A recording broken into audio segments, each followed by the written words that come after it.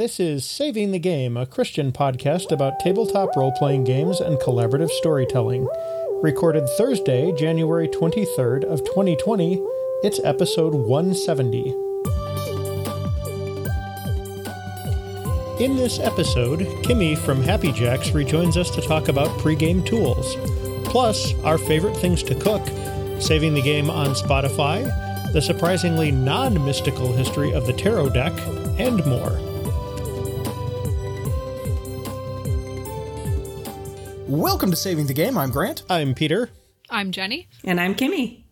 And we have Kimmy from Golden Lasso Games and the Happy Jacks podcast back on the mics with us, and that is awesome. Welcome back. Thank you. I'm very excited to be here. Oh, we're excited to have you. The last time we had you on was episode 103 when we were talking about fitness for gamers, which was ended up being a huge two-part episode that was really good. So thank you. It's good to have you back. At the time, it was the largest episode we'd ever done. We've surpassed it by one person since then, but yeah. I think that's right, yeah. Got to keep pushing the boundaries. Yeah, exactly. So, Kimmy, let's take a moment and let you introduce yourself and Golden Lasso Games and everything else. All right. Well, I have been affiliated with the Happy Jacks RPG network for a while. We've recently broken into streaming as well as podcasting, which is very exciting. I'm one of the managers over there at that network. We have about 25 to 30 people that we wrangle, I guess is the best term. Cat herding also comes to mind, into 3 to 4 actual plays a week. And then on Fridays, we still have our advice show every Friday. So it's a lot of fun. And in the last 2 years, I've suddenly decided that I wanted to write games as well as play games all the time. So I started Golden Lasso Games, and you can find that at goldenlassogames.com. And my first game that I actually released was called Virgins and Vixens, which isn't quite what it sounds like, but it's mostly about playing with the tropes of women in fairy tales, like the damsel in distress princess who can't take care of herself, and kind of breaking out of that trope, and the evil witch who, is evil because she's ugly and because she knows magic, and like breaking out of these one dimensional female characters, which are prevalent in all lore throughout the world, and kind of making them more complex. And then I've also worked on a game called Decima, which we're going to be talking about a lot today. That's right. So let's talk about Decima for a second. We're timing this episode surprisingly well because you've got a Kickstarter coming up. I do. I launched 2 days ago, in fact. Yes. So as of when you're hearing the episode, yes. Just to be clear. Yeah, just to be clear. We launched on February 2nd at 2 p.m. because I couldn't not do it on 02/02/2020. So hopefully at this point we've got a bunch of money in there. Fingers crossed. Here's hoping. So we're going to be talking about Decima a lot, but give us just the elevator pitch on it real quick. So Decima is the R&D for your RPG is kind of what we've dubbed it. It's a very quick card game that you can play in about 60 to 90 minutes. It can sometimes take a little longer if you have very verbose players, if you want to add some extra rounds to it. But what it does is it prepares you and your players for your campaign. So instead of, we meet in a tavern and I don't know if I trust that dwarf, you can come to the table with character concepts or completely fleshed out character sheets if you want. And it will create character connections, so a little bit of backstory between how the characters already know each other. It will also help create a location, so you end up actually with a map that everyone can kind of reference, and everyone knows what's in whatever your location is. We've done it with generation ships flying through space. We've done it with fantasy kingdoms, Wild West towns. We actually did a haunted house one time, so the whole location that we created was one house. That's cool. It's very cool, yeah. And it's very flexible, too. It also creates NPCs for you. And also just cultural aspects of the location. What is a word that we say in our location when something goes well? So all these little things. So it's in modern, jargon, we say, oh, that's cool, or that's great. So what's a word that in this place they say? So you get to kind of think of a location as more than a map. It's like an actual place with a culture and kind of society of its own. And then the last thing that it creates is group dynamics and politics. So a lot of times we spend effort putting connections between our PC characters, but also as a group, like that character has some history too. So it's, what do people think of our group? Do we have a good reputation? Do we have a bad reputation? Who supports us? Like maybe someone has paid us money in the past. Maybe, somebody owes us money. Who is that person? So it helps create all these dynamics that the players can reference when they're role playing, but then also the GM can use as all these different threads that they can follow for the stories in their campaign. Yep, that sounds fascinating. Thank you. I'm all about this. So we're going to be talking a lot about Decuma and really kind of pre-game tools in general as our main topic tonight. Before we get into that, though, I have two things. First, where can people find you on the internet? The easiest place to find me is goldenlassogames.com. Or if you're on social media, I am at Golden Lasso Girl on Twitter, Instagram, Facebook, everywhere.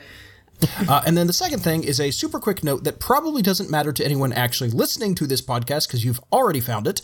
But maybe you're here and via Kimmy and you want to subscribe to our show. We are now on Spotify as of last week. 4 days ago or something like that. Hooray. Exciting. I finally pulled the trigger on that one. So that's the thing. Yeah. So you can now subscribe to us on Spotify if that's your thing. There we go. All right.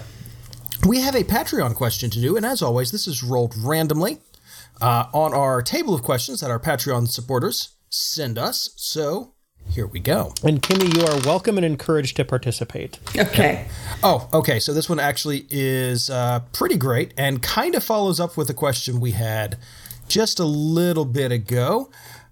Give me just a sec. David Hastings asks, what is your favorite thing to cook? Oh boy, we're going to be trapped all night. Oh man. All right.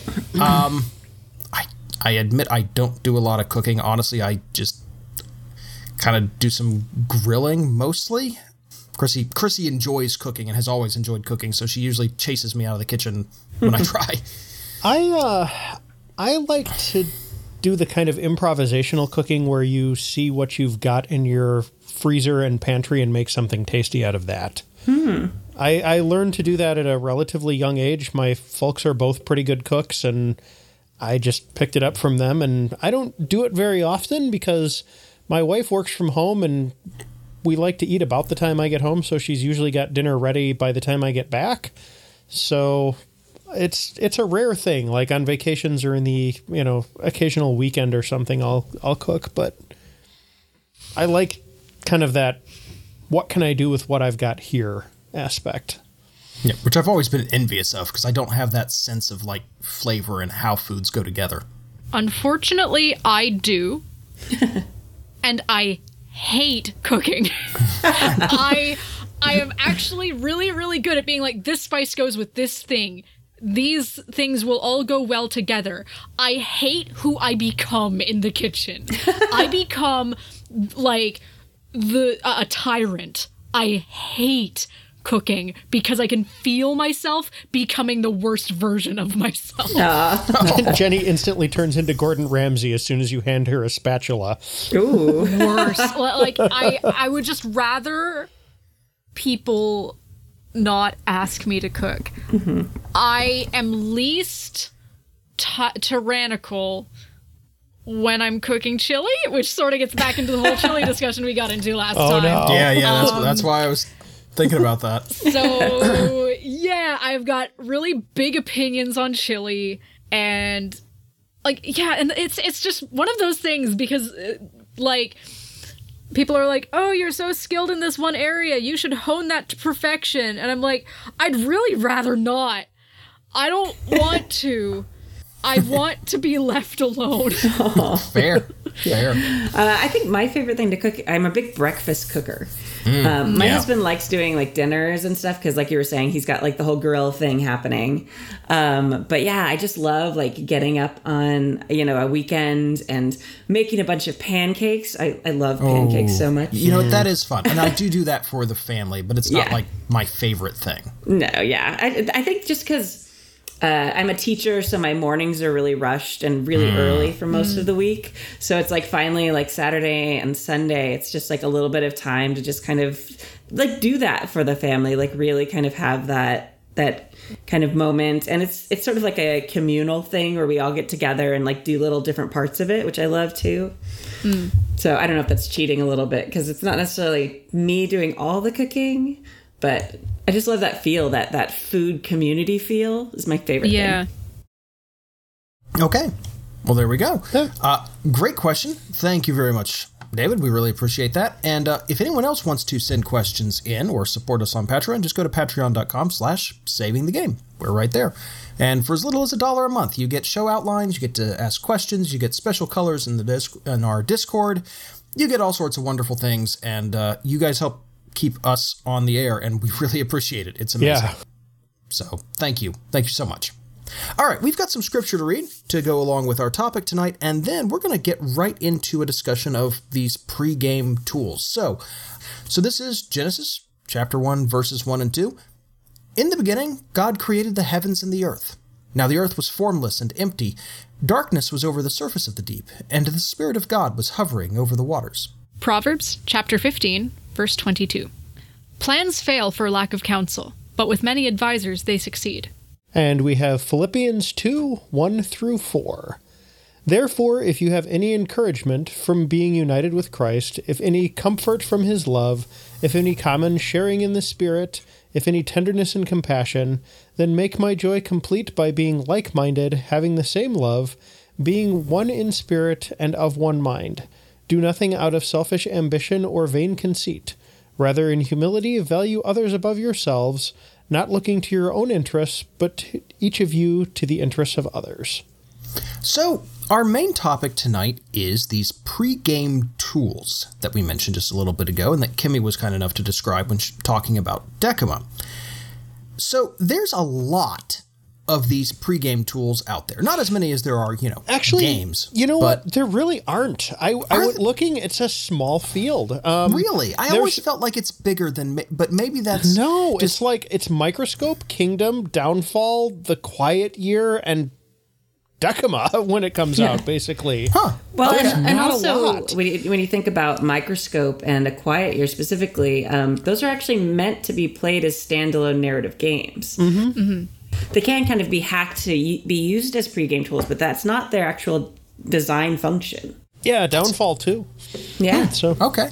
Well, see, that's interesting because I've always been under the impression there are a bunch of these out there, but I may be confusing, what people use to plan their games and their pre-game stuff with actual products that are out there. Yeah, that might be what I'm seeing. Yeah, there aren't a whole heck of a lot of products. It's more along the lines of massive tomes of advice, Right. Virtual or in some cases physical, but it's I own a couple of those, yes. Yeah. yeah, I mean, there's sites like World Anvil that'll give you a bunch of writing prompts and stuff, but it's sure. These kind of products are actually pretty thin on the ground. That's interesting. Sort of exciting that there's another one being made, quite frankly. Yeah, well, there is. So let's talk about these. There is some market for these things, and I kind of want to introduce the concept because I have never personally had a need for them, but I've always been sort of fascinated with the idea of them. I own a copy of Microscope, and Kimmy was kind enough to send us an early beta copy of the Decuma rules so we could look at it and have some things to talk about. Mm-hmm. And they look really cool, and I really want to try them. So let me throw this to you, Kimmy. What kind of situations do you find yourself designing Decuma for? Well, my friends and I fell in love with playing Powered by the Apocalypse games, which has kind of been a big fad in the last however many years. Yeah. And one of the great things that Powered by the Apocalypse games have in them is these character connection questions. And it kind of varies. Some of them have 2 for each playbook. Some of them have a bunch. I found that it really enriched the play experience because you stepped into the game with already having these relationships with the other PCs. And it just, you were able to hit the ground running in a way that didn't happen in other games. Even if you say, we've all known each other for years, if you don't take the time to kind of flesh that out a little bit, that's a hard thing to role play. Sure. So it's okay, we know each other from the army. Okay, great, that's fine. but the PBTA questions are very specific. So it's like, one time you saved so-and-so's life. How did it happen? So even if it's only one or two memories that you have as this character now, that's with everyone at the table. So suddenly you have this very rich kind of web between all of you that can be used to support the rest of the story and inform your role-playing from the very beginning. So I love that aspect of it. Yeah, same. Yeah. They're great. Yeah. And so the goal here is to then make something system agnostic that you can take to any game. Exactly. I GM a whole bunch, and I was finding myself, like we were saying a few minutes ago with The Quiet Year, which is a game that I adore. I was pulling, I was like, okay, I'm going to be running a Wild Talents game. I'll pull these questions from this PBTA hack, and I'll pull these things from A Quiet Year, and I'll grab this from whatever else, Microscope. So I it's like a buffet of tools that I was trying to put together myself. You know what else? And just while we're on this real quick, you know what else really Decima reminded me of is the leading questions in Dread. Mm-hmm. Oh, okay. I don't have experience with that, so I'll look into that. That's exciting. So the thing about Dread is the character creation is just 10 questions because the mechanic is, of course, pulling Jenga bricks out of a stack of Jenga tiles. It's not like you're rolling dice. Mm-hmm. So you don't need to create statistics. So it's just who is your character and what would they do? And the questions are things like, why do you hate your job? Yeah. So it's a leading question that gives the person you're handing the question to lots of room to respond. Yeah, I adore that. Yeah, and so the questions that you've written seem to have some of that same leading tone. And in fact, it's kind of explicit rather than implicit in the questions. You're saying, here's a thing that happened, tell me about it. Yeah. Or it's an assumption about a character or an aspect of the place. Yeah, it starts with an assumption. It starts with an assumption and then lets you go from there. Yeah, and I love that. That's really cool. One thing I do want to point out, and this is a bit of a digression here, Decima and... go ahead. Maybe we should let her kind of finish what she was talking about. Oh, yes, sorry, go ahead. Let's jump back to that. I got lost in what you were saying. What was your original question to me? You were talking kind of about the origins of this. So yeah. So it was one of these things, and a lot of GMs that I knew were doing that as well. And I go to conventions a lot, and I'd be playing in games with GMs I didn't know, and all these different systems. And I just found in games that had some sort of standardized backstory piece of it, you just were able to jump in much faster. Even things like Traveler, while it doesn't necessarily have like the rich leading questions aspect to it, the like randomized character generation gave you a lot of backstory and ways to connect with other characters. And I found that just enriched the experience so much more than, it's always so awkward when you sit down and you're most people are gaming with people they know, probably people who are really good friends. And then you have to like pretend to not know each other for the first couple sessions of a game. It is awkward. Yeah. You're talking about like the formalized background stuff. Mm-hmm. It doesn't even take a lot. I noticed that was a massive improvement in 5th edition D&D over like 3rd edition. Just that they even acknowledge that stuff is big. Mm-hmm. This is something that I think people instinctively do or maybe have learned to do. Like we started our show as we kind of came out of the Fear the Boot forums. Mm-hmm. And Fear the Boot from the very earliest days was talking about the group template.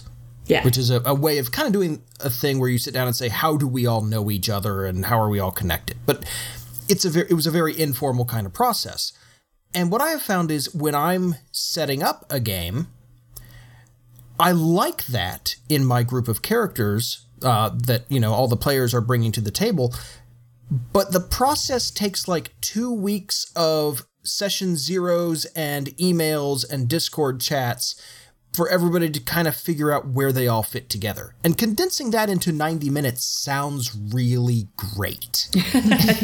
Yeah. It also is great because so as I said earlier, I'm a teacher. So asking questions that people don't expect is one of the best ways to get creativity. Yeah. So when you're asking people to just sit and brainstorm, you're going to get some level of what they're comfortable with.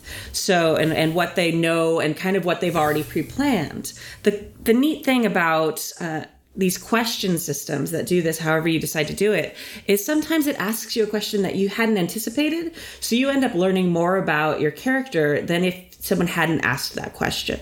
Right. So it just adds a whole new layer. And also, like I said earlier, like the PBTA questions are great, but they don't really explain how the group is viewed in the world. Like, okay, like what have we done together? And it also doesn't necessarily help flesh out the world that you're playing in, whatever that is. Right. They are specifically about your relationship with other player characters. Yeah. And it's always a one-on-one relationship. It's not even a how do I relate to these two people or the rest of the group. It's always how do I relate to, or what do I think about this person? Well, and I do appreciate the whole group reputation thing because that winds up being really important in a lot of games, and it seems like almost nothing specifically touches on it. So it's like, are we viewed as like these kind of shifty ne'er-do-wells? Are we really well respected? Do people think our rates are too high? I mean, like, none of that ever gets spelled out, and then you kind of wind up awkwardly trying to make it fit and play, and maybe the GM has an idea about that and the players have a different one. And it also seems to come out of nowhere if it's not explicit. You know, like, right. Oh, you guys are hated here? That's weird. What did we do? Yeah. Okay. And to move towards the mechanics of Decima a little bit, one thing I do like about this, well, there's many things I like about it, obviously, but the way this works is you've got cards that are either right side up or upside down. So basically turned one way or, flipped 180 degrees. And that gives you a way to basically ask a positive version of a question or a negative version of a question. And I like the idea that that's up to whoever is playing it. Mm-hmm. That's fun to me because that's, maybe it's like, well, it gives some control even over how you play a particular card into it. Absolutely. And that's one of the neat things about it, too. Like a lot of card games, there are so many variations on how you play. For example, like poker, like Texas Hold'em. There's so many different ways to play. Mm-hmm. So there's actually a ton of different ways to play Decima as well. So, there's some versions where you get your card and you can choose. Okay, you get to choose which side you answer. And then there's some where if you want to play this way, it's like, nope, you have to answer the question that's facing you. So it's like, and then that kind of like what I was saying earlier, it kind of pushes the boundaries of, okay, well, am I going to choose the question I'm comfortable with, or am I going to like stretch myself and answer a question that maybe I hadn't considered before? And then there's just a whole bunch of different variants on how you can play it. So yeah, I love the number of possibilities. That's one of the reasons I wanted 2 questions on each card. Mm-hmm. I love a game called For the Queen, and so much fun. It's a card game. You go around and answer questions on cards, and you tell a narrative story together with it. But I've played it a whole bunch, and after a while, you start getting cards that you see a lot. And with Decima, since there's 2 questions on every card, like you would have to play thousands and thousands and like I forget, we did the math one time, and it's like hundreds of thousands or 2 million times or something like that before you got like the exact same set of cards again. Like it's just such a huge number. So I love that there's that much variance in it.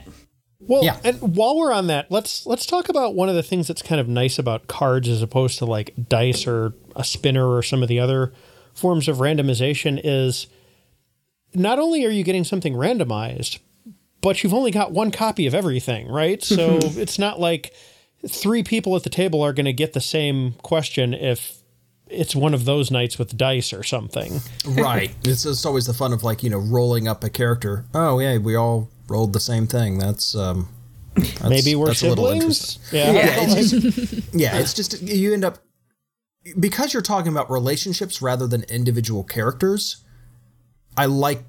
you don't really run into that as much, and that's pretty cool. Yeah. I also love that, like, as a card game, it's super easy to carry the whole thing around. Like, there is no book that comes with it. Like, all the directions are in the box with it. So you just carry one deck of cards, and you can play this game wherever you are, stick it in your backpack at a con, and you can play it as a standalone game. It's not necessarily designed for that, but you can have a lot of fun doing it that way. But just like the portability, it can be in your game bag, and you never have to worry about lugging a giant book or something around. Yeah, based on that actual play, it seems like if you try and just play it as a standalone game and never actually start a campaign based on what you create, your players will strangle you eventually. Yes, I have had many a table that was like, okay, well, now you have to run this campaign because we've made this and it's amazing and we love it. And so a lot of my playtesters were very, very patient with the fact that I couldn't run that many campaigns. Let me ask this. I have seen a couple of things that use playing cards before. And you went with a tarot card model for Decima. Why was that? Mostly because there's more cards. There's 78 cards in a tarot deck. And it just kind of was a way to kind of stand out and be a little bit different. Like I said, there's the Quiet Year, which uses a regular deck of cards. And there's also... There are meanings behind tarot cards. I don't personally believe in tarot as like a magical item or something that tells the future or anything like that. I know there are some people who do believe that. Personally, I tend to think of it more as like an ink blot test where they kind of help you think things through that are already on your mind. Or like prompt questions that sometimes a therapist or something will ask you, kind of like, oh, okay, I hadn't thought of anything. Well, the other thing that's kind of neat about them is they also imply certain narrative tropes, right? Exactly. Yeah. So I was able to kind of look at the cards and be like, okay, and I had to do a lot of research because I actually, when I started this process, didn't know very much about tarot. And look at what the cards are supposed to symbolize and what they mean. And from that, I was able to kind of draw and make my questions I was able to vary my questions based on what the card meanings were. So it kind of kept me from repeating myself and having too many cards of a certain type of question. Just as the person writing, hundreds and hundreds of questions for the deck. So it just gave me a little bit of guidance for that. Right. There's also 5 different suits in a tarot deck, which lent itself better to 3 different types of question cards. So there's the character connection questions, which are 2 suits of cards. There's the location questions, which are another 2 suits. And then the final suit, the set of cards, is the group questions. So it just split itself up a little bit more evenly than a regular deck with 4 suits. Right, that makes sense, because then you have one suit that's twice as big, or one set that's twice as big as the others. That's a little awkward instead of 2, 2, and 1. That makes sense. I gotta say, I went down a rabbit hole of research because obviously, so Decima, the printed product is not a tarot deck, as I understand it. It's just question cards. Is that right? It is a tarot deck. It does have the pictures on it. Oh, okay. It has that kind of look to it, but we're having custom art all made for it. Very cool. It's kind of a shadow puppet style, so there's not really a lot of iconography that is generally matched with tarot in a lot of ways, just because we kind of wanted to break off from that a little bit, because we're using tarot in its original function, which you're probably going to go into this in a minute because you've researched this a lot. But tarot actually started as a card game. It did, yeah. I went down the rabbit hole today. Why don't you go ahead and explain? Grant wasn't even sticking out when he finished this rabbit hole. So I do want to kind of point this out, because a lot of our listeners may be going, tarot, I don't know, that's got some occult connotations, doesn't it? And it does in America, because tarot or tarocchi is not a game that's played over here very much, but it certainly did not start off as anything occult. The whole history of it's kind of interesting.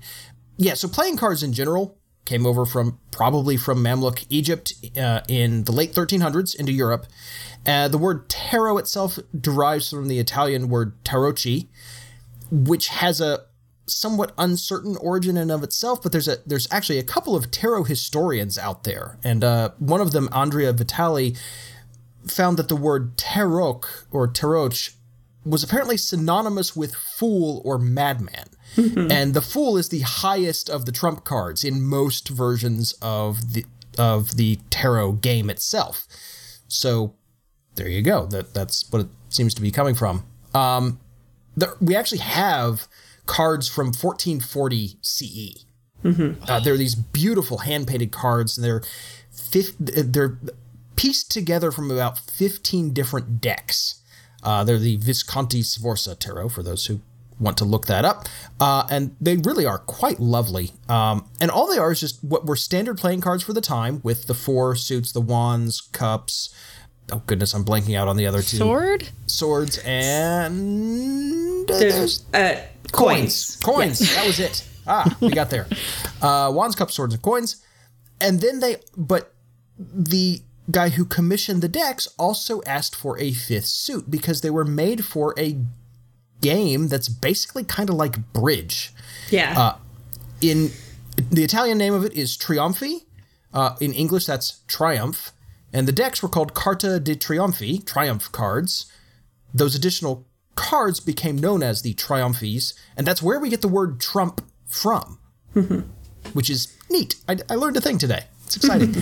And then there's a whole thing where like a different, very similar game was also called Triumphi, but it didn't use the 5th suit of trump cards, and then the older game took on the name Tarocchi, and it's a whole thing. We get the tarot via the French tarot, Taraux, and we have that written down as early as 1505.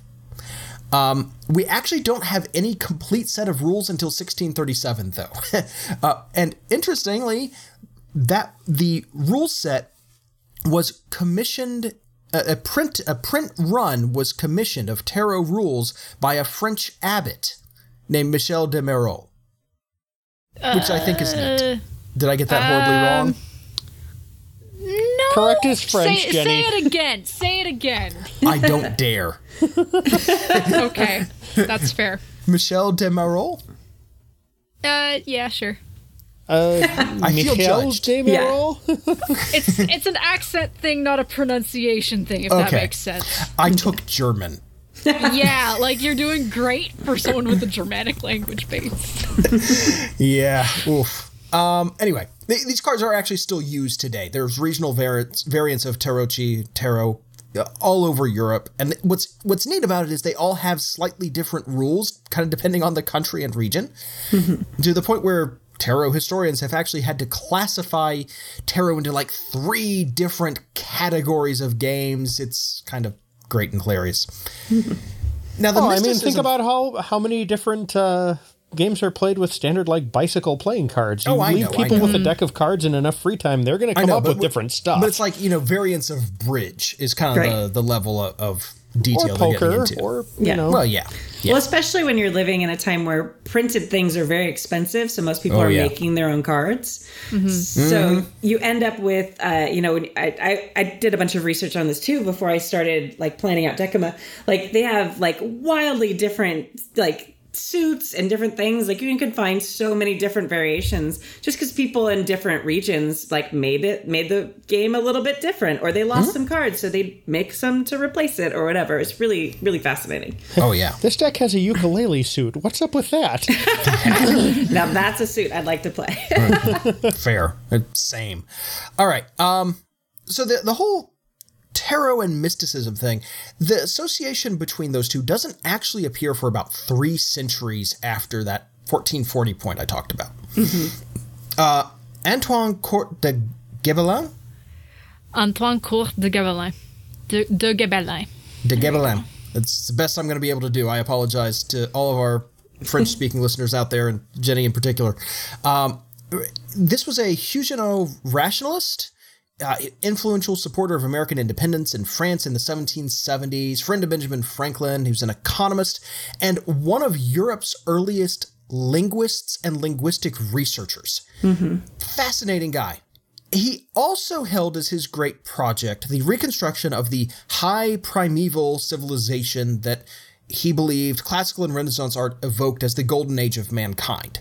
And he thought this civilization was a worldwide civilization that was advanced and enlightened well beyond modern ideas, modern being, 1700s, late 1700s, right? But of his time. And so he wrote about that, and he wrote volumes and volumes of it that were immensely popular in his time. The King of France, King Louis XVI, was the lead subscriber whenever a new volume was published. That you would get it published, and then they would be sent out to all of the subscribers of his works. His writings are, despite being a rationalist, his writings are the wellspring from which a great deal of our modern occultism actually flows, which is weirdly ironic and kind of delights me in a way. But 1781, he publishes, I think, the 8th volume of this massive continuing work, and he had looked at a tarot deck. And apparently that was all the research he wanted to do.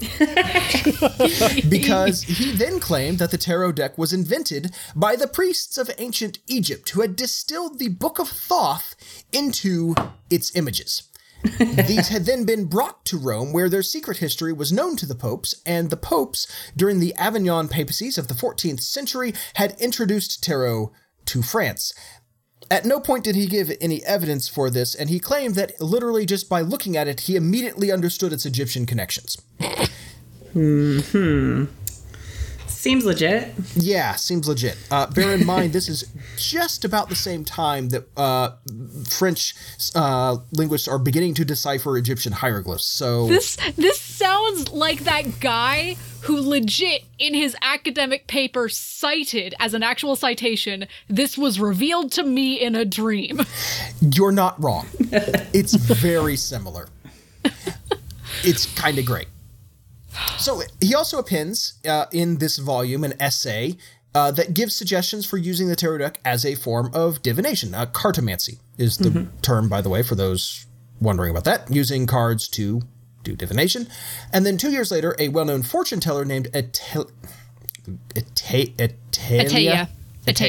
Thank you. I'm assuming that's French, because this is sounding very 1700s French. I'm assuming it's Ataya. It might be It is 1700s No, it's got to be Ataya. It's got to be Ataya. It is. I did see the real name of the guy. I didn't write it down, but it's very French.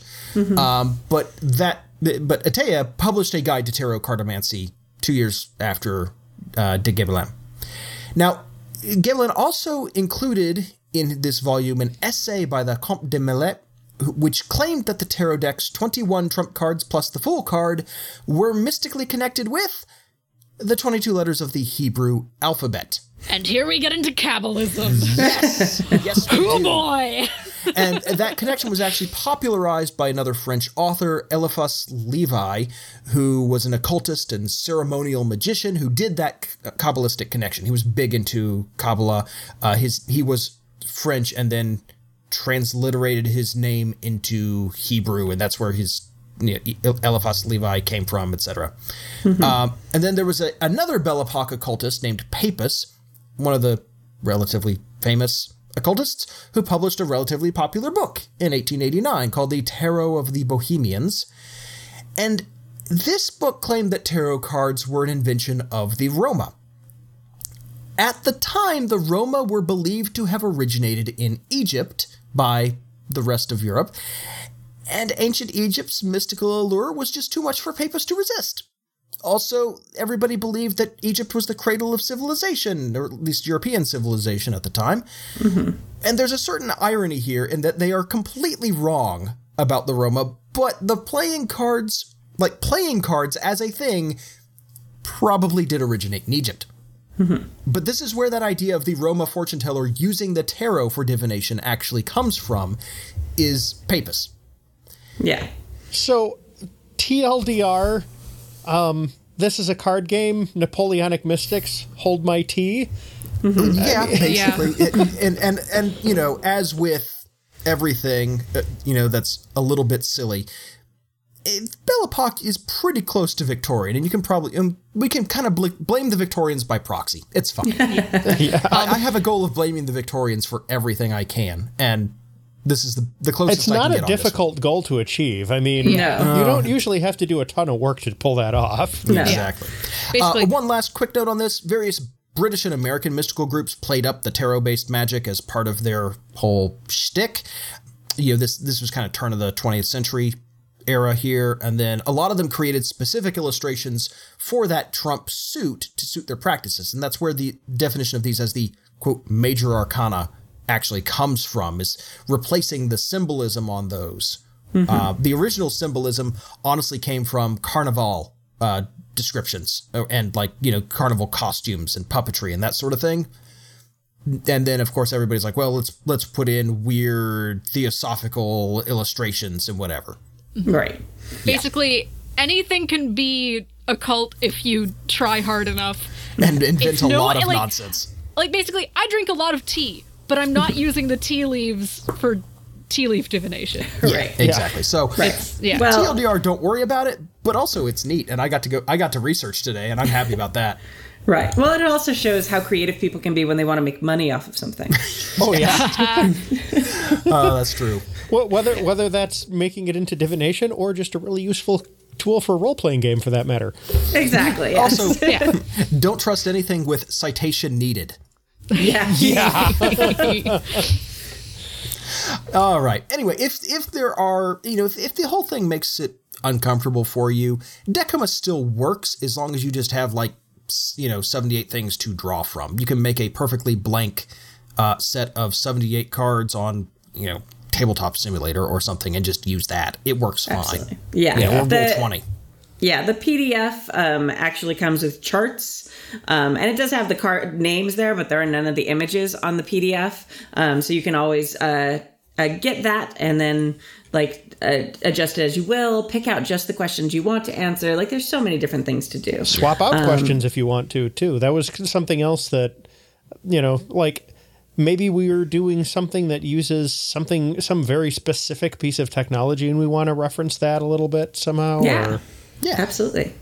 And the whole thing of, you know, make it work for you and, you know, be comfortable and be safe at the table leads me into something else that I really wanted to talk about at Decuma. I have a copy of Microscope and I like it.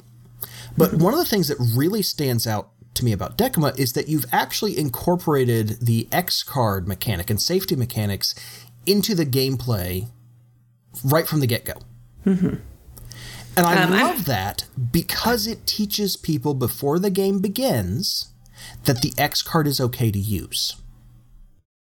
Yeah, absolutely. I'm a huge believer in safety at the table.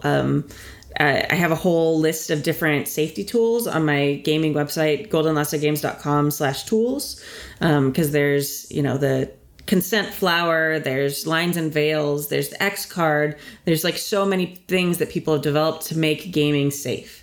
And as someone who plays at conventions a lot, I really appreciate that, because sometimes you're not at a table where people like know you and know kind of where your boundaries are. And yeah, I think it's very important actually using the X card, because I've had some people who kind of balked at that idea and they're like, this is a very serious thing, it shouldn't be part of the mechanics. But I find that it normalizes it. So if you get a card and you don't like the question, you can tap the X card and you can just put it down and draw another one of the same type. And nobody comments on it. So it's not a thing. So if you know, and also it works if someone else is collaboratively creating a world with you and they do something that makes you feel a little uncomfortable, you should already kind of feel like, okay, the X card is normalized. It's fine to use. So it's like, okay, I want this NPC to be named, you know, Jonathan. And you're like, well, Jonathan's my dad's name. That's a little weird. Like, X that out. It doesn't have to just be for like really serious traumatic things. Like, it should be anything that at all detracts from your fun. yeah, So this I was something that we brought up in the episode that we did on safety techniques a while ago, is a lot of the time, like, the biggest benefit that you get out of using safety techniques well is not that you stave off trauma.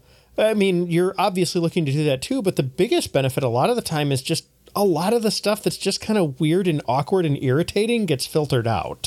Right. It also really just makes people feel comfortable that it's even there, even if it doesn't get used. Like, just its mere presence makes people feel more able to be themselves, able to to enter these characters more and role play more freely. So it just benefits just the level of your game as a whole, just to have them there. I can speak to that personally on that one, because my daughter has some pretty serious anxiety issues, and we've done some No Thank You Evil games with her. She's never used the namesake mechanic of No Thank You Evil, where you say no thank you evil and the bad thing goes away. But she is obviously more comfortable having it there. And it's great. I like having that same escape where it's just, it's there if I need it. It's cool. And safety tools that nobody is comfortable enough to use might as well not be there. You have to be comfortable with them for them to be worth anything. And I do think there's a lot of value in introducing it in the game creation, the group templating process, because I think we're starting collectively as a hobby to get more used to the idea that we need safety tools at the table when we're playing, because somebody could do something horrible or they introduce something horrible. But in the initial planning phase, that vulnerability is there just as much. And I think it's sometimes difficult to think of that. And maybe because game planning has so traditionally been one person's job. The GM says, here's what I'm running. But when it's collaborative, you have to know each other's boundaries and have a way of saying, nope, too far. Absolutely. I think it's also becoming more important as the hobby's becoming more diverse. Yes, of course. Like when I started going to conventions 11, 12 years ago, there weren't very many women there. And I had some experiences that they didn't mean to make them bad experiences. It just literally never occurred to them that the storyline they'd created might make a woman uncomfortable. So, and then there's so many different types of people gaming, and with, streams and different shows bringing it to the masses on, Twitch and YouTube and podcasting, becoming this huge thing that is so available now to everyone via smartphones and all these things.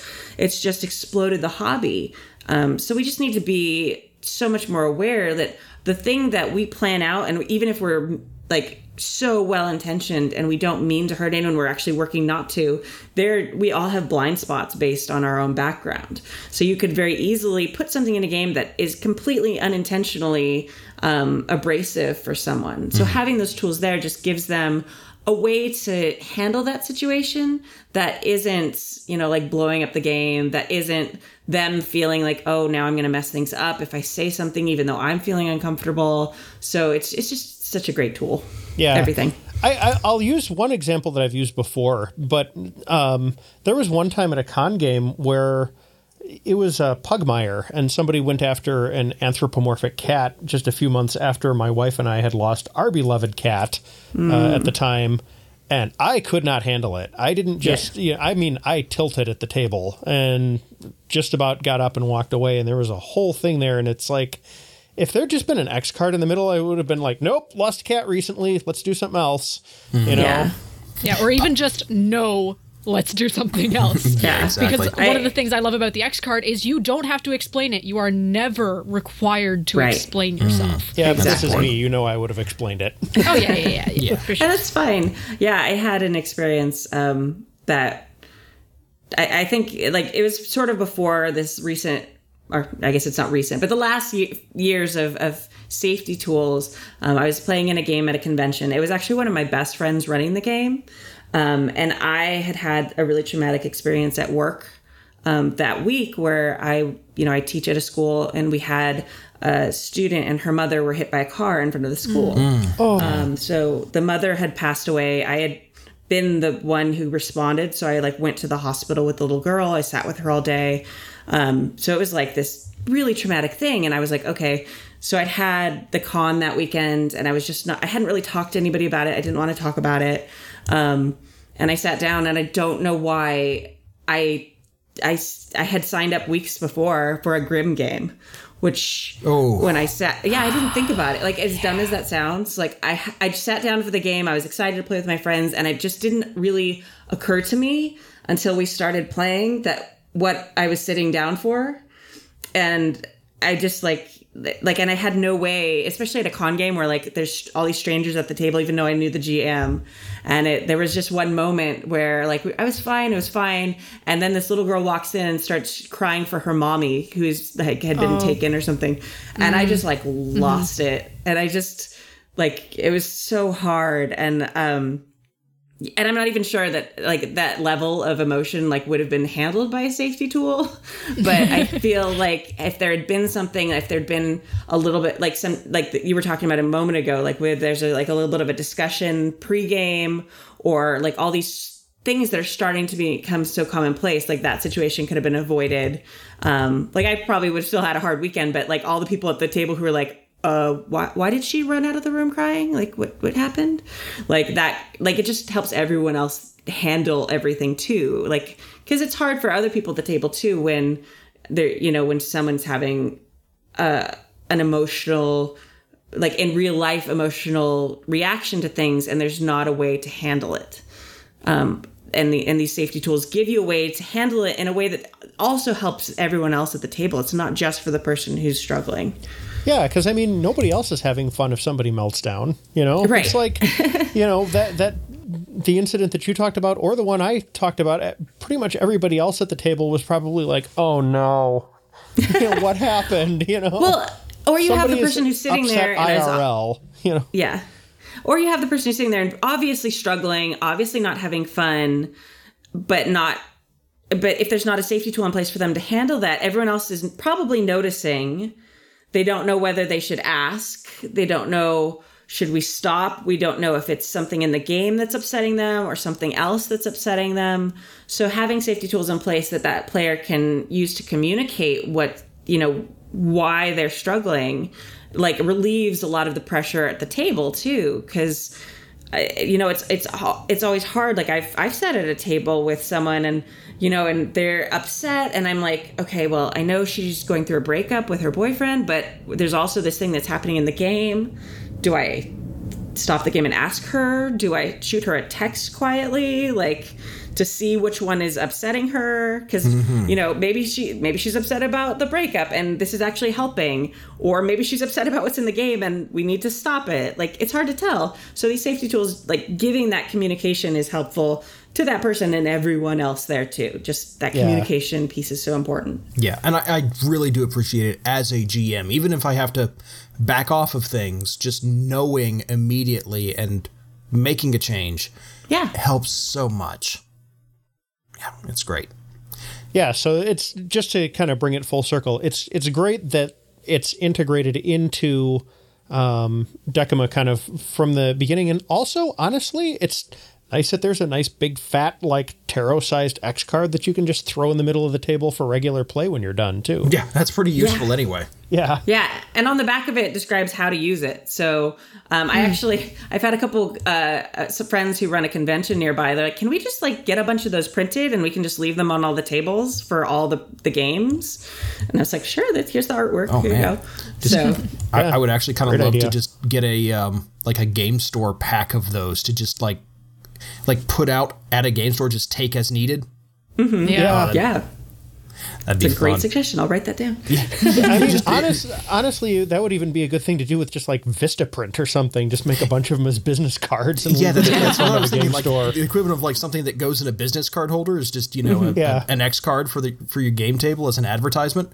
Absolutely. Oh man! All right, I should stop giving ideas away. Shoot. I know. Well, we were On talking air, about that even. for half. Yeah. Sorry. Go ahead. No, go ahead. That was it. I was Happy Jacks was thinking about doing that a while ago, but we were like, well, does that seem like a jerk move to like have an X card with an ad on the other side? I'm not sure. So we haven't like pulled the trigger on that yet, but if you do, you do it. Let us know. Well, no, It would be very on brand for us. So yeah, we got to figure out who it's on brand for. All right. Yeah. One other thing I kind of wanted to touch on as we wrap this discussion up, I was corrected right at the get when it's like, oh, there's a bunch of these. No, turns out there's not. Why aren't there a lot of these tools? That's a great question. I have no idea. I think it's partly because we were sort of skirting the issue, safety mechanics, and in general, this type of hyper collaboration within games and seeing it as a less GM-centric thing is still relatively new to the hobby. This hobby has been going on since the 70s, and the vast majority of that time still, although that time is now gradually becoming a much more even ratio, was spent dungeon crawling and in a competitive scenario.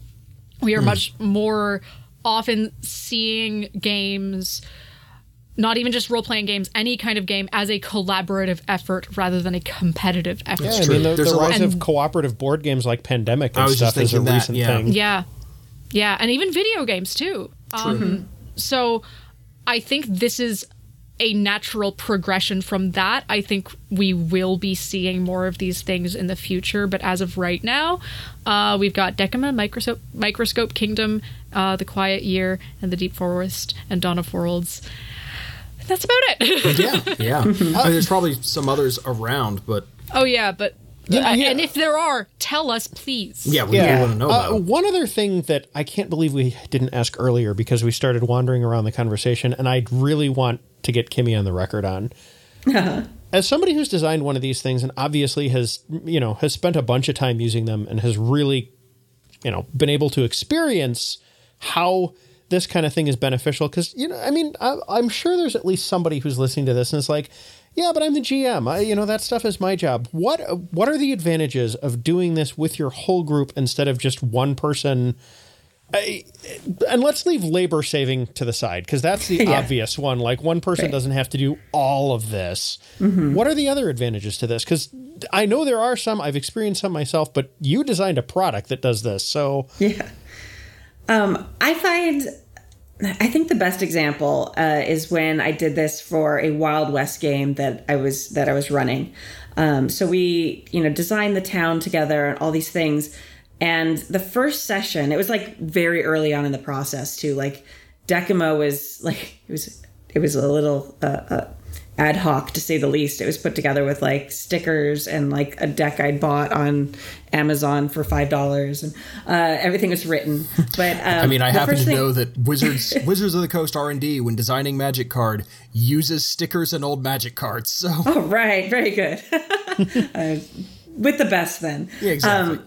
But it was like, we did it and it was great and everyone had a lot of buy-in. There were things that got added to the town that were amazing that I never would have thought of. But it really clicked for me how valuable it was when we played our first session. And the players were playing characters who had lived in this town for a number of years. And I realized how little I was having to explain or talk during that first session. We were able to just get into the role-playing. Because, usually for a first session, they're like, okay, I'm going to go see the banker. Where's the bank? But because we've done this and developed it together, they knew where the bank was. They knew who, the teller behind the counter was at the bank, because they'd all created it too. So they knew as much about this town as their characters who had lived there for years did.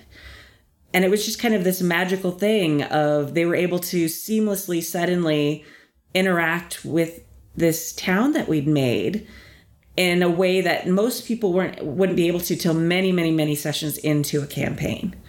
So it sounds like it jumps you like to that sweet spot in the middle of a game where you've got like history with the world from the first session. Exactly. We have talked about setting crunch before. In a lot of games, the GM comes up with a setting, comes up with a story, and then has to teach all of that to the other players so that they can play believable characters. Yeah. And that's a lot to absorb all at once. We even had that same problem with the Powered by the Apocalypse module that I started. The first session was, hey guys, here's a fire hose of a town. Learn as much as you can, as fast as you can, because you're going to be seeing these NPCs like over and over again. And getting over that hump and making it all collaborative sounds like it's not just a load off the GM's back, it's a cognitive load off the players as well. Absolutely. And you have to keep in mind as the GM that it doesn't limit your plans either, because like whatever you create with Decima, you can always add on to as the GM. So it's not like, oh, I can only use the things you made. No, that's just jumping off points. So like recently I started running a masks campaign. So there's a lot of information already out there about like the setting of masks, which is generally a city called Halcyon City. But we used Decima, and we played Decima to start that campaign, and it just added so much richness that wasn't necessarily involved or included in the books that Magpies put out. So like they made their high school that they go to and just got really specific with their high school and what teachers were there and things like that. And so it was great too, because it also gives them NPCs that are kind of cornerstones for them that they either like or dislike or have some history with, which is great. You don't have to be like, this is your enemy, or this is probably going to be your rival, or things like that. They get to kind of come up with it, which also increases their emotional investment and kind of their enthusiasm for it. Well, and so it also sounds like it does two additional things. It takes something that's often just a lot of like tedious work, but is necessary, and makes it fun, which is a big recommendation right away. And second, it gives you more complicated and complex relationships where you can have kind of like frenemies and stuff in your setting instead of just, this is the guy that we want to put a bullet in. You actually just captured something really interesting. I struggle sometimes to come up with both ends of a relationship when I'm designing a world. Like, I can come up with one person and like, how are they connected to the rest of the setting? I don't know. When you have two people working on it, or multiple people working on it, it gets easier because, I know how this person will react, and you've told me how this person reacts, and we kind of actually have relationship dynamics happening at the table as we invent characters and locations and everything else. Yeah, exactly. So you're like, okay, we came up with the saloon owner, and then someone else, but it's like, okay, they own the saloon, but someone else is later like, I hurt, they get a card. It's like, I hurt someone, but they don't know it was me. Well, then you can, maybe it was the saloon owner. Like there's all these like connections, again, like a web that kind of end up generally overlapping. And maybe you grab an idea that happened earlier and you're like, oh, what if that is also what was the catalyst for this?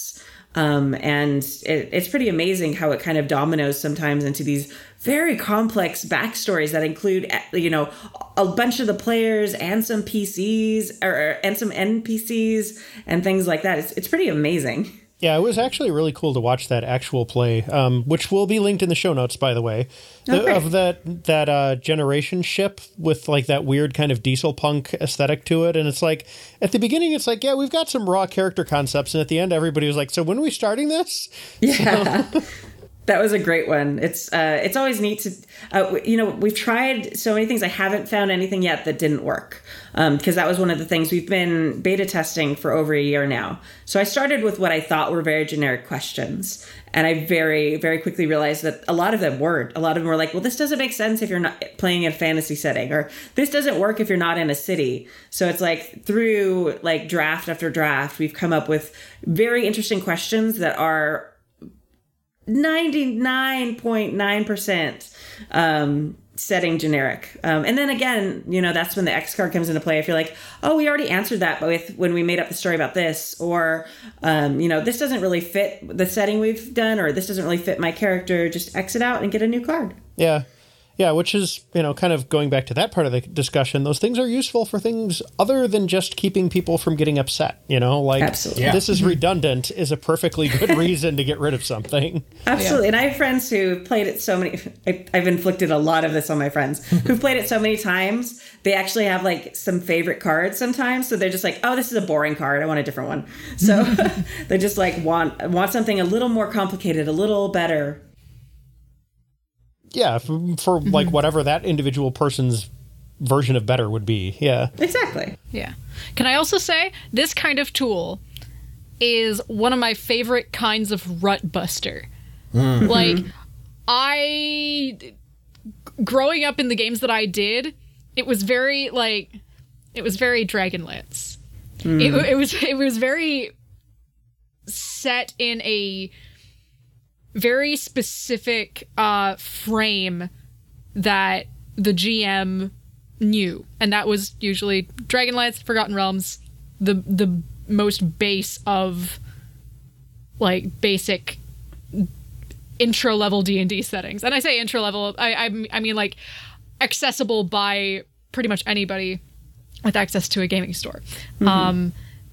And so this kind of tool, not just Decima, but like Microscope and all the other ones, are a really great way, especially in the collaborative sense, to bust a GM out of a setting or a plot rut. I feel like it would also be good for cracking really players out of PC ruts too. I mean, that too. Like, you know, as somebody who has played probably enough like lawful and neutral good clerics to populate a small town, like that can be valuable from the PC side too. Yeah, absolutely. And I've also had people, because we put the beta test out and it was available online for a really long time. We had people from all over the world testing it out, which was great. We had some people come up with things that I never really thought about, but like after a campaign that had a break for a while because just life got in the way, people would come back and like do one more card each to kind of warm up and get back into the campaign. Kind of like what love letters are sometimes used for, what they term love letters for PBTA games. So it's got a bunch of different kind of interesting uses to kind of just get, you know, your creative juices flowing. That kind of feeds back into our last episode when we were talking about like older and retired characters coming back. You could probably take somebody who's been out of, you know, the adventuring life, however that's defined in whatever setting you're in, and give them a few cards and be like, so how did your retirement affect you? Let's find out, you know? Yeah. I mean, it's an interesting way to do a time skip. That's for sure. Yeah. Okay. Anything else on this? Yeah. Is there anything that you'd particularly like to tell us about that we didn't think to ask, or? Well, one of the other features of Decima, did I talk about leaving cards out already? No, I don't think you did. Really, Okay. Not really. Okay. No. Sorry. It's after this like this long, I'm like, wait, did I say that? One of the cool things about it as well is you can take out certain aspects of the game if you don't need it. So if you are running an adventure in, Waterdeep, for example, and you've got your adventure path and you've got your story, and you don't really need to flesh out Waterdeep necessarily. I mean, you could. There's always cool things you can do with it. But, you know, if you're like, I want to press for time, you can just pull out the suits of the deck that work with the locations. And they actually have different colors on the back, so it's really easy to tell which cards are those. So you just pull out the blue cards, and then you just have your character connection cards and your group dynamics cards. Or flip that around. If you are playing PBTA, for example, Masks has some amazing character connection questions that are actually tied in with the mechanics. So you don't really want to mess with them too much, especially if you're playing like the Bull playbook. So you can just leave out the red cards, which are the character connection cards, you know, make your location and also figure out the group dynamics. So it's a very flexible system. So you can pick and choose what aspects you want to add to your campaign and what things you don't necessarily need to do. Makes sense. Cool. Well, on that note, I think we need to wrap this up. But Kimmy, it's been awesome having you on. Yeah. I'm excited about this, and I hope that the Kickstarter goes well. Once again, for those who maybe want to back this on Kickstarter and, you know, get their hands on a copy of Decima, where can they go for that? Go to goldenlassogames.com/Kickstarter, and that redirects right to the Kickstarter page, because the Kickstarter URLs are kind of long. They are extremely long, yes. But of course, you can, I'm sure, go to Kickstarter itself and search for Golden Lasso Games or Decima, DECUMA. And it'll also be in the show notes. Yeah, absolutely. It will be in the show notes, and I'm sure we'll tweet about it as well. So thank you so much for coming on. This has been, I'm excited, and this is just something that I've always sort of had in the back of my mind. I should try one of these things. Mm-hmm. And now I'm going to, because my Sunday vampire game has sort of collapsed into, I don't know how to run vampire, help, I'm drowning. And that group is kind of looking for something else to do. Mm-hmm. And we're kind of thinking Monster of the Week. Ooh. And we all kind of want to try something like Decima to get us started. So I might just be like, hey, folks, you want to try this? Awesome. Let's see how this goes. So that should be a lot of fun. Yeah. Now the game's actually designed to be cards because, like for the Queen or something like that, or a Quiet Year, if you have the actual deck of Quiet Year cards, it's much more elegant to just grab a card, flip it over, read the question. Oh yeah. But the PDF is there, so it's a little more clunky if you like flip over the card and then like look on the chart what the question is. But it still works great. We've had people doing it for over a year. So you'll be in good company. Quick follow-up, speaking of that, because I'm sure this would be very relevant to me, for instance. Do you have any plans to, maybe as a stretch goal or something, integrate these into things like Tabletop Simulator or Roll20? I have a version in Tabletop Simulator already that's being tested. So that's very exciting. And then, I was looking over Roll20 today, too. I think that'll be a stretch goal. I'm still trying to figure out exactly how that works with Roll20. But I would love, because like For the Queen is available on their marketplace. I would love for Decimo to be on there. So that would be fantastic. Yeah, we would I need live that on the too. far edge of nowhere and game with people who live hundreds or thousands of miles away most of the time. Yeah. So... What I've been doing actually is I've been dealing cards for them and sending them pictures of their hand. So Nice. Okay. yeah, do that too. that's worked really well because I've done a couple APs with people who are remote from me, and that seems to work pretty well. But yeah, always the Tabletop Simulator is actually really amazing, and the art looks really cool in it. So part of the Kickstarter that we're raising money for is like the custom art. Like I said, right now I just have like a kind of a generic a deck that I bought the images for. I don't have the rights to sell it commercially. So I'm having my friend Samantha, who's an incredible artist. She's worked, professionally for years. She's done stuff for Blizzard, DC Comics, like this whole laundry list of amazing companies. And she's my friend, so she's nice enough to do it for a very reasonable price for me. But that's mostly what the Kickstarter is for, is to fund the printing of the cards, but also that she can do this really cool kind of shadow puppet style of art that is just really awesome. Kind of less, because like we were talking earlier about tarot art, like it's usually very specific. Right.